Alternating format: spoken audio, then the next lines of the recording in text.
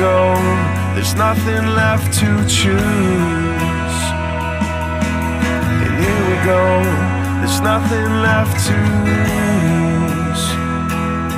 So pack my car and I headed east where we built your... You should clap for that. So if you weren't here last week, we had 18 people that said they wanted to be baptized, and we just felt like the Lord was putting it on our heart to open up the tank and make it available to everybody. So Meg and I went shopping, and we bought a whole bunch of shorts, and we used our leftover I Will shirts, and we ended up baptizing 63 people. So it was a great Sunday. I had so much fun.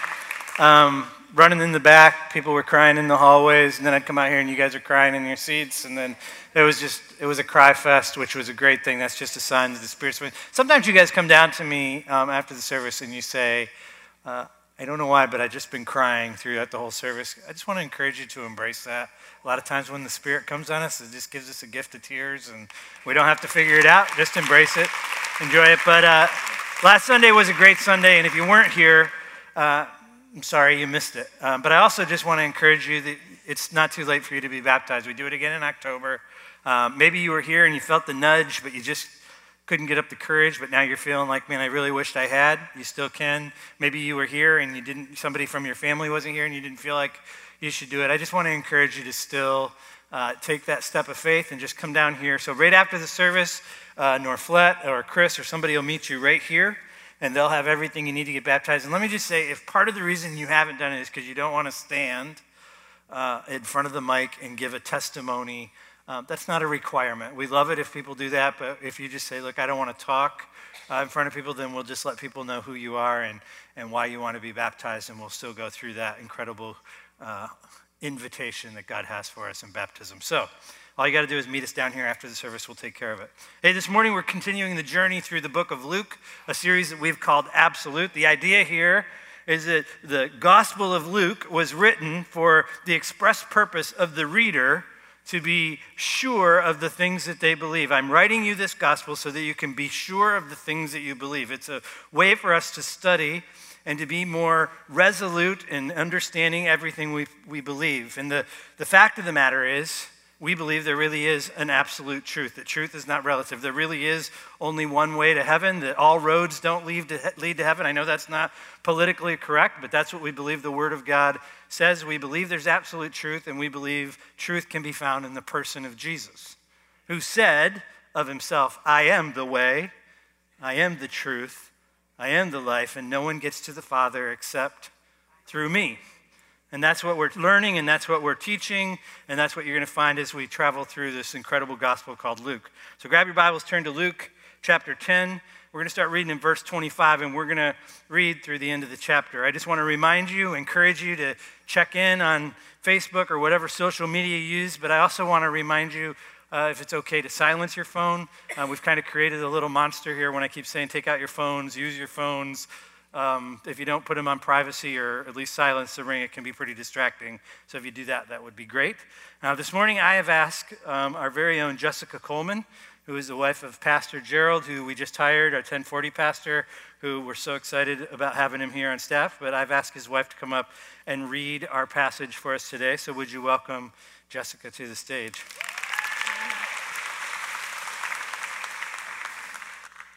Luke chapter 10, 25 through 42. And behold, a lawyer stood up to put him to the test, saying, Teacher, what shall I do to inherit eternal life? He said to him, What is written in the law? How do you read it? And he answered, You shall love the Lord your God with all your heart, with all your soul, and with all your strength, with all your mind, and your neighbor as yourself. And he said to him, You have answered correctly. Do this, and you will live. But he, desiring to justify himself, said to Jesus, And who is my neighbor? And Jesus replied, A man was going down from Jerusalem to Jericho, and he fell among robbers, who stripped him and beat him and departed, leaving him half dead.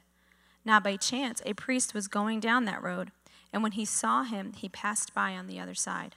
So likewise a Levite, when he came to the place and saw him, passed by on the other side. But a Samaritan, as he journeyed, came to where he was, and when he saw him, he had compassion. He went to him and bound up his wounds, pouring on oil and wine. Then he sent him on his own animal and brought him to an inn and took care of him. And the next day he took out 2 denarii and gave them to the innkeeper, saying, "Take care of him, and whatever more you spend, I will repay you when I come back." Which of these 3 do you think proved to be a neighbor to the man who fell among the robbers? He said, "The one who showed him mercy."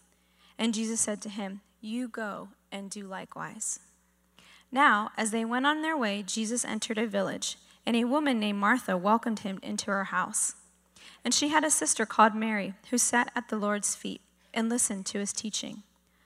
But Martha was distracted with much serving. And she went up to him and said, "Lord, do you not care that my sister has left me to serve alone? Tell her then to help me." But the Lord answered her, "Martha, Martha, you are anxious and troubled about many things, but one thing is necessary. Mary has chosen the good portion, which will not be taken away from her." Thank you. You can clap. Let me pray.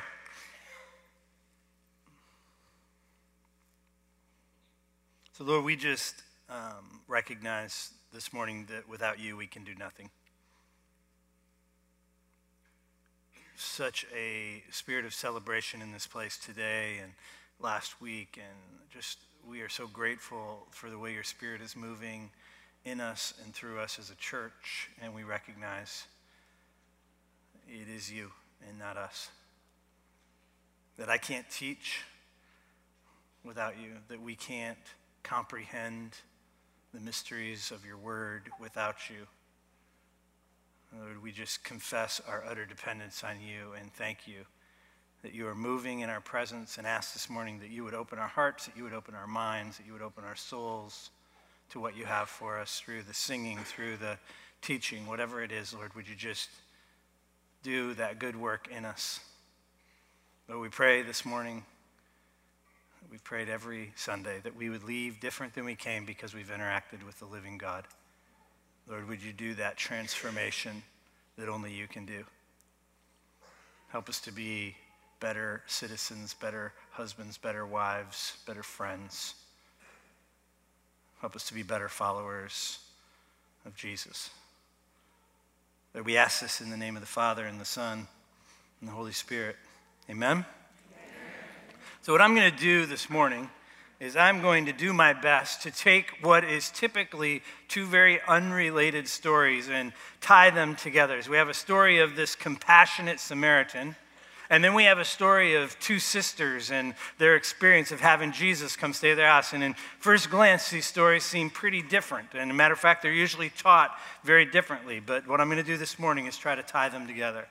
The best way to do that is just to start with the first story and help us to understand what's going on. So look at verse 25. It says, a lawyer stood up to put him, that's Jesus, to the test. Now, this is a lawyer not as we know a lawyer. It's not someone who practiced law like somebody here would practice law. This is probably a Pharisee or a Sadducee. This is someone who's trained in the ways of Scripture. He's trained in theological law, and his job was to be called in at times. Whenever somebody made a mistake or somebody was doing something wrong, he would be the expert that would help to interpret how the law says that person should be treated.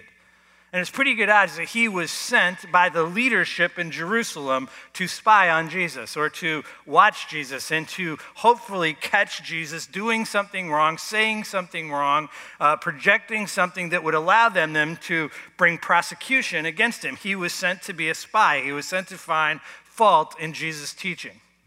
So this lawyer, this expert in Jewish law, and Jesus begin this dialogue. And the dialogue is centered around one particular question. And the question is, what must we do to inherit eternal life?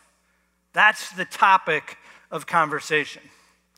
And what happens is he asks the question, and then Jesus does this. If you pay attention in the Gospels, often Jesus just takes the question and turns it back around and asks you a question. You'll find this even in your own devotional life. You'll be asking the Lord for something, and he'll ask you to ponder something else. And the question gets you to the answer. But he asked the lawyer, "What do you say?"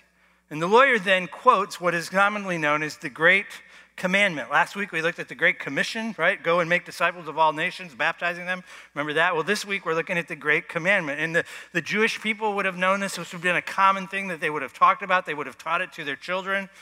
But he says in verse 27, the lawyer says, you shall love the Lord your God with all your heart, with all your soul, with all your strength, with all your mind. In other words, you should love God with everything that you have, right? This is all inclusive, heart, soul, mind, strength, and love your neighbor as yourself.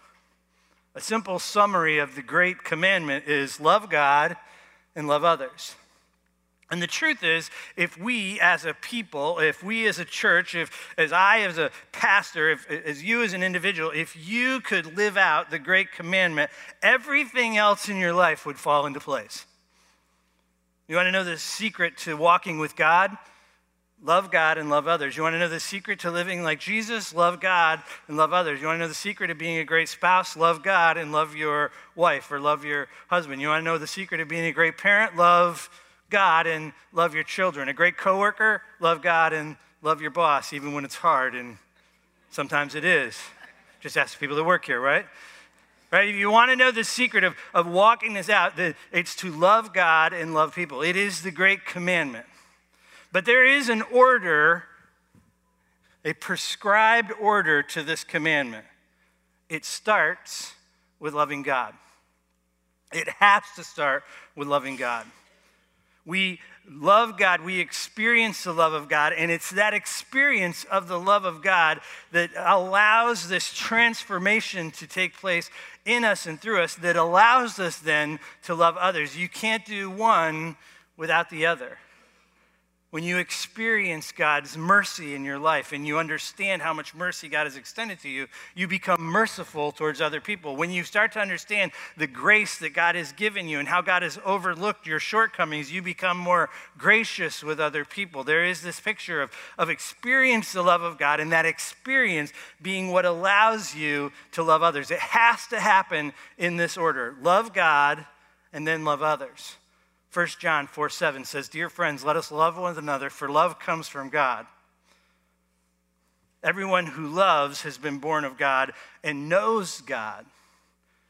Whoever does not love does not know God, because God is love. This passage in 1 John is making it clear that our capacity to love others is rooted in our connection and our understanding and our experience of the love of God in our lives. And that's made possible through Jesus Christ and his sacrifice on the cross. It's imperative that we know God. So it's not enough just to know the Great Commandment. It has to be part of our DNA. It has to be birthed out of this transformational experience that we've had with God. How we live out the Great Commandment is a direct reflection of our heart. It's a reflection of our experience with the living God. So Jesus knows. He knows all of this, and he knows that this expert in the law, this religious fella, really didn't have much of an idea of what he was even saying. He got the answer right on one level, but he probably wasn't getting it right on all levels. Actually, we know he wasn't. So in verse 28, Jesus just very politely says to him, well, you've answered correctly. Do this, and you will live. And that would have been a good place for it to end, but it says that the lawyer wanted to justify himself. So he asks the question, well then, who is my neighbor? And he asks the question because he assumes he has already lived out the Great Commandment. Because in the ancient culture, in the Jewish tradition, when they would quote this, it really only applied to their fellow Jews. That they were to love their neighbor. They defined neighbor as the people who were within their tribe, the people who were literally a part of the chosen people. Excuse me. So he asks the question, what must I do, right? And Jesus answers the question, or the lawyer answers the question, and Jesus says, you've answered correctly, now go and do this. Do this and you will have life. What's the question? What must I do to inherit eternal life? I have a question for you. And I want you to sit with the question for a minute. Don't want you to answer it flippantly. I really want you to ask yourself what do you really want? Do you want eternal life? let your heart answer the question, do you really want eternal life? The thing we have to figure out here is that eternal life is not just a promise for after we die.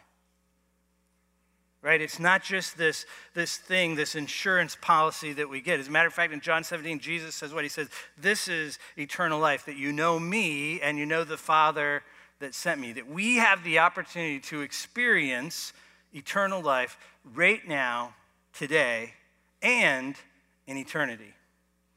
Eternal life is knowing and growing in the love of the Father. That's this love that's made possible through the Son, that's made known to us through the Holy Spirit. Again, the lawyer gets it right on one level, but it's so much more. He thinks it's just about loving the Jews. So to justify himself, he says, who is my neighbor? It's really a rhetorical question. He thinks he knows the answer, but Jesus says, you don't really know what you're asking, so let me tell you a story. And Jesus does something that's pretty masterful here. He actually makes the enemy, he actually makes the person who would be least likely to be the hero of the story. He makes the person who probably should be the hero, the person in the most need. So a Jewish man is traveling. Most likely a Jew would travel from Jerusalem to Jericho. So it's a Jewish man that's on the road. It's a Jewish man who's put in the situation of having the most need. And it's a Samaritan, the hated Samaritans, who becomes the hero of the story.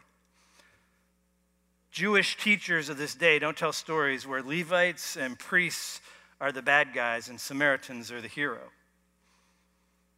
Remember who the Samaritans are. We've talked about this as we've taught through Luke. Remember, the Samaritans are that group of people that the pagan king took and transplanted into the territory of Israel and gave them this occupied area and gave them the homes of the people that had built them. And these people lived there, and they'd taken just a little bit of the Old Testament and kind of created their own religion around the first 5 books of the Old Testament, and that was their faith, and it was kind of like being Jewish, but it wasn't really being Jewish, and there was so much hatred in both ways. Samaritans hated Jews, Jews hated Samaritan. It was just embroiled with racial prejudice and hatred.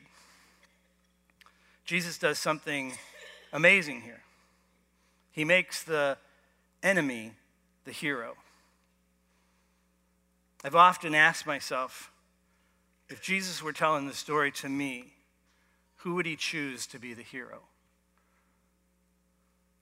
If Jesus was telling the story to you, who would he choose to be the hero?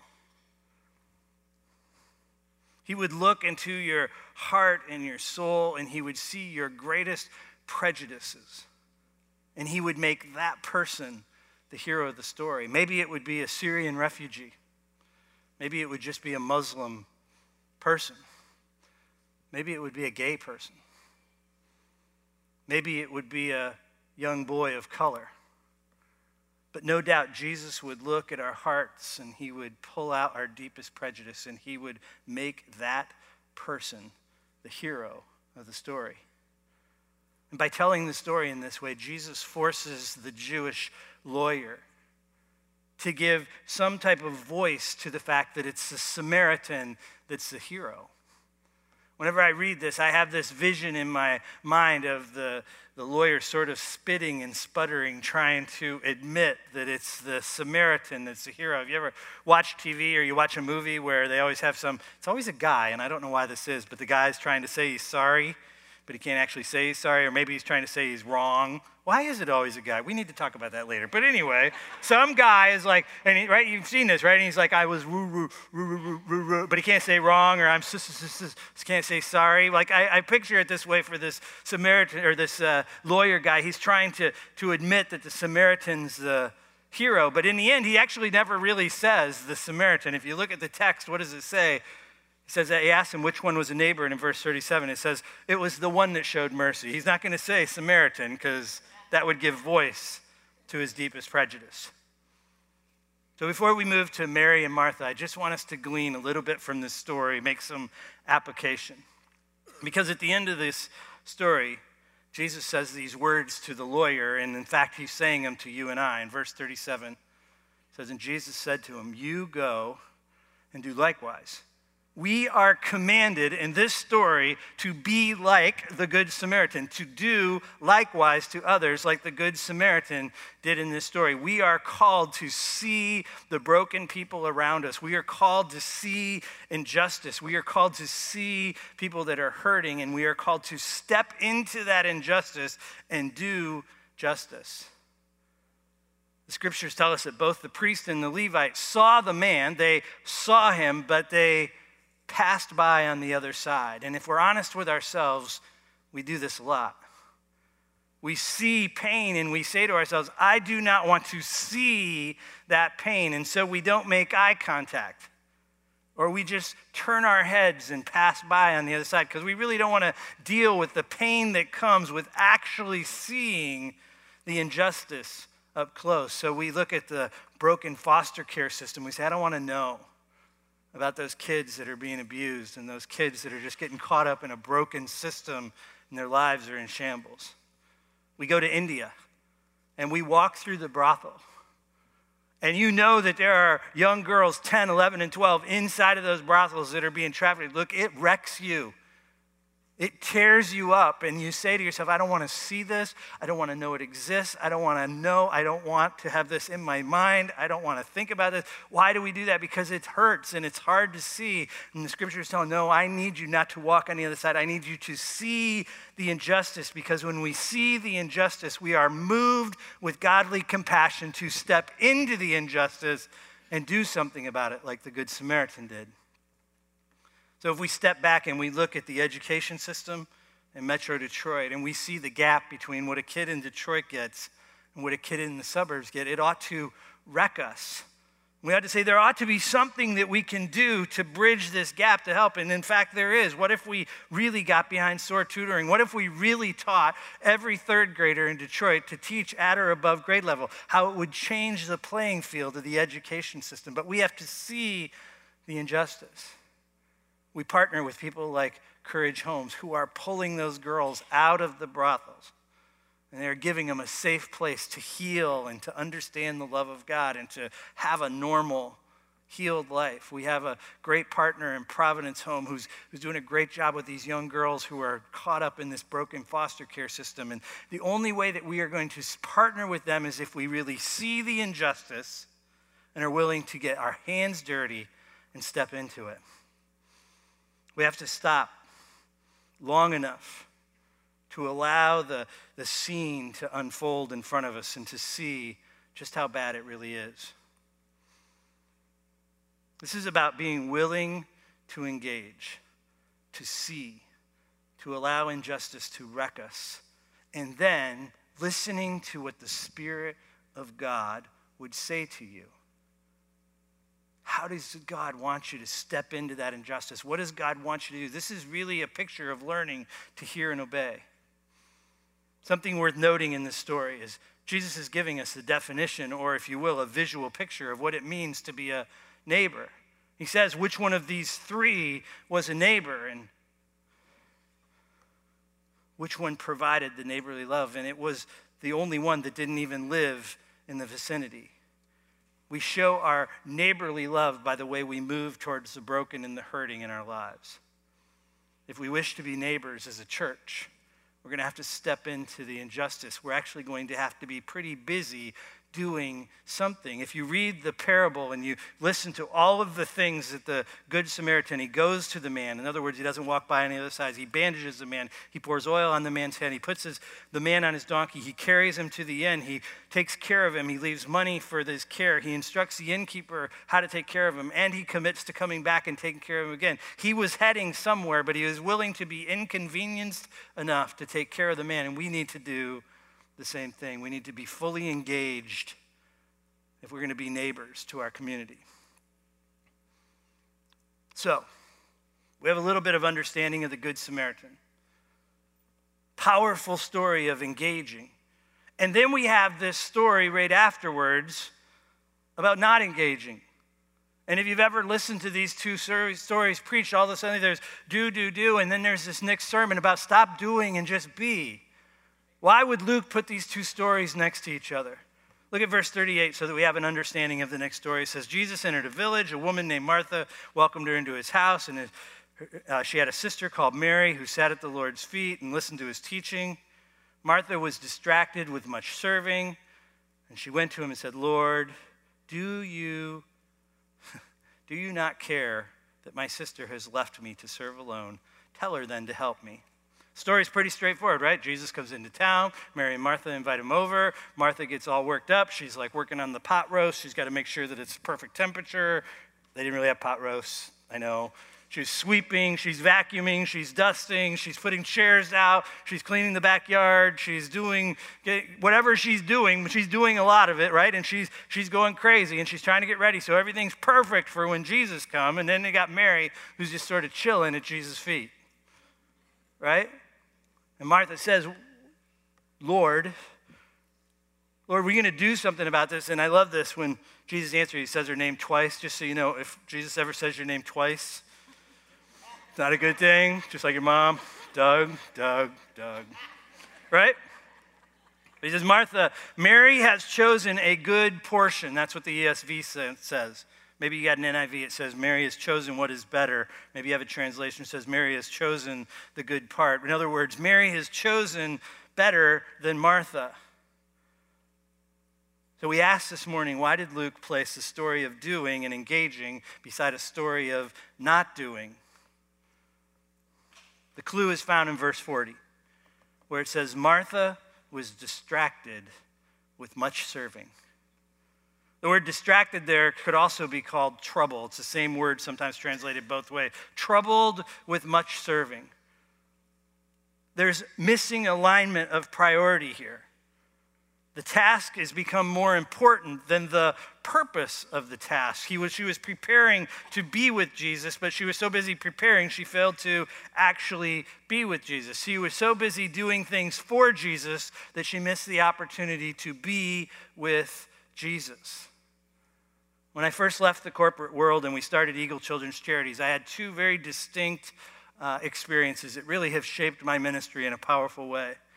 We had started things out, and we decided that we were going to launch a soccer league. We were formally a nonprofit organization now, and so we got ready, and we started the first day of soccer, and we literally had hundreds of kids show up. It was incredible. There were lots of parents there. Lots of people from the church showed up. It just, by all appearances, it was just a great Saturday to launch this thing called Eagle Sports Soccer. And people were coming up to me, and they were patting me on the back, and they were like, this is great, this is amazing. And something was empty inside of me because, you see, I had kind of figured out as we got closer and closer to this that I'd really done it all in my own strength. That I had heard the Lord say, look, I want you to do this. And then I said, thank you, that's really nice, I appreciate it. And then I went and did it. I had become very distracted with the busyness of serving. And God is gracious, and God is good, and he's bigger than my foibles, and Eagle Sports survived it. But what I knew to be true is I really hadn't done this with Jesus. I'd done it for Jesus. And so everything was kind of empty for me. About 3 weeks after that, we were just ending our young men's basketball league. We used to have a gym here, and we had about 100 young men in their late teens, early 20s that were playing basketball. It was a wild thing to do. We loved it, but we decided at the end we were going to have a big dinner. And I decided, I didn't decide. I prayed, and I really felt like the Lord said, I want you to cook them all a steak, and I want you to bring in an outside speaker to share the gospel with them. And so I did all of that, and we bought 100 steaks, ribeyes. I remember buying them. I remember being just so thankful to God that we had the money to buy them, and praying through, God, would you just bless these steaks? Would you just make this like such a blessing to these guys? Would you just pour out your spirit in this place? So we bring in this outside speaker to share the gospel. And I can't remember for sure, but I think 3 guys showed up. 100 steaks, 3 guys. They were very full when they left. But the point being, it seemed like a total failure. And this time everybody was talking to me like my best friend had died. Oh, I'm so sorry, man. But somehow it was okay. I think God was trying to teach me something. That it's really not about the numbers. It's about whether or not I'm doing ministry with him, or am I doing ministry for him? Somehow I was okay with the fact that they didn't show up. Now, I wish they had. I wish we'd had a chance to share the gospel, and in time we did with many of them. But But the point being, I had gotten so distracted by serving in one, and God was just trying to teach me it's not about the numbers, it's about doing ministry with him. Is it possible that Martha, that the priest, that the Levite were so busy trying to impress God that they missed the opportunity to be with God? Is it possible that the busyness that you are experiencing in your religious activities and in your religious serving is distracting you from effectively loving God and loving others? So here's where we get ourselves in trouble. Maria, could I get you to come up on stage for a moment? She said no. Everybody welcome Roia to the stage. If you don't mind just having a seat right here. She is playing the part of Jesus today. The part of Jesus will be played by Roia today. Yeah. So all of your kids, pay extra attention to Mom. She's Jesus today, right? Here's where we get ourselves in trouble. We see these two stories as an either-or story. We think that we can either be serving or we can be sitting at the feet of Jesus. And the fact is, these stories are put together because they're meant to be put together. That we are called to sit at the feet of Jesus. What does that look like? It looks like quiet time in the morning. It looks like going to church on Sunday. It looks like stopping and just asking the Lord, what do you have for me in this? It's that pausing throughout your day. It's all of those things. Anytime, like a lot of you have a quiet place in your house, that place where you do devotions. That's sitting at the feet of Jesus. It's being in the Word of God and letting God speak to you. And we think, okay, well, I'm going to do that, and so I'm not going to serve as much. And here's what I want you to know. When you sit at the feet of Jesus and you experience the love of God, that very experience is going to compel you, and God is going to command you to do something. He's going to breathe a passion in you. He's going to awaken something in you, and you are going to be moved to do something. But here's the deal. In our minds and in our spirits, we often get up and say, thanks, that was really cool. I'm really glad you spoke to me. And then we go and we do. And in our minds, we leave Jesus in the chair. Now, I know Jesus isn't literally in the chair. Theologically speaking, he's still with you. But somehow we forget to bring him along. And what he's really asking from us is to sit at his feet and to allow the love of God to change us and to breathe ministry into us. But when we go, we go together, and we stay connected through ministry, and we do all that God wants us to do. Bless you. Let's thank Jesus. Excellent job. How do we do that? How do we stay connected? It's not as complicated as we think it is. Part of it is just even changing our mindset and being willing to ask the Lord in every little thing, what do you have for me? What do you want me to, how do you want me to respond in this conversation? And you're sitting with somebody and you know that you need to say something. Don't just say it. Say, Lord, help me to have the right words. Help me to be tuned into your spirit. It's about walking in a spirit sort of way. There's a great book out there. It's just a little tiny book, Practicing the Presence of God. And Brother Lawrence talks about experiencing God while doing dishes. Look, he didn't leave him in the chair. He brings Jesus along, and he's experiencing Jesus in everything that he does. The reason these two stories are together is because Martha has gone off and done ministry without Jesus when she had an opportunity to be with Jesus. Think about this. Both Martha and the Good Samaritan had a chance to experience the very presence of God. Martha, it's obvious, right? She could have just sat at Jesus' feet. The Good Samaritan, in the very act of serving, experiences God. What did Jesus say in these scriptures? He says, when you clothed me, right? When you fed me, when you served the least of these, you actually served me. Mother Teresa talks about helping the dying in Calcutta and how she experienced Jesus in the face and in the bodies and in the wounds of the people that she would minister to. There is a theological truth that when we step into injustice, when we serve people in need, that we experience Jesus in that moment. They are not two different things. It is the very same thing. One of the ways we sit at Jesus' feet is by serving people in need.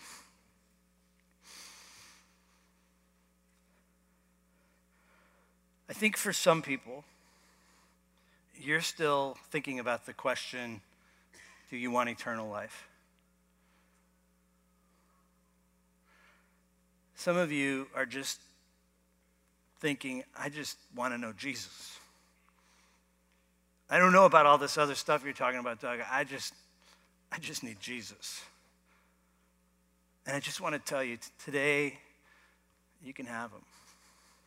That there is an invitation this morning for you to surrender and to receive the love of God, to sit at Jesus' feet.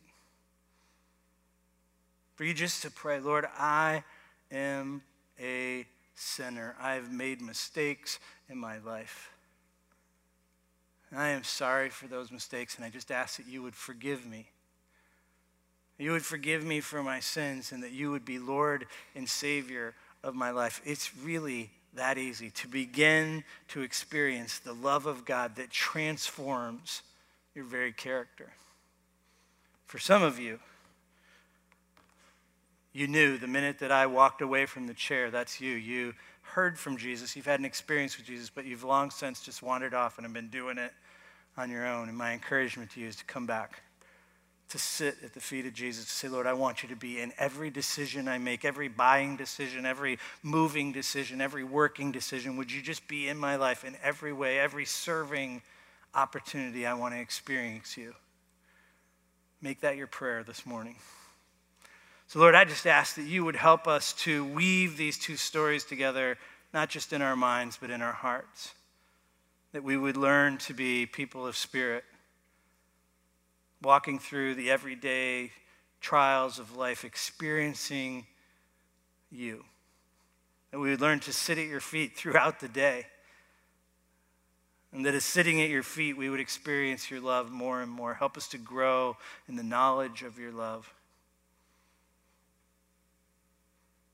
We thank you for just who you are. Thank you for the incredible invitation to walk with you, to be relational with you, that as real as it was that I was holding Roia's hand, that you hold our hand, that you walk with us. Thank you for that promise. So powerful. So, Lord, I just ask that you would go with us today. Bless us this morning. Help us to be people who step into injustice and make a difference in our community. In Jesus' name, amen. As you leave this morning, they're going to give you one of these grocery bags. This is how we fill our pantry. We have 75, 85, sometimes more families that come on Saturdays, so this is the way we fill it up. So just bring the bag back next week. There's a list of things that you can bring. Thank you. Have a great Sunday, and go Lions. I look into the face of my enemy. I see my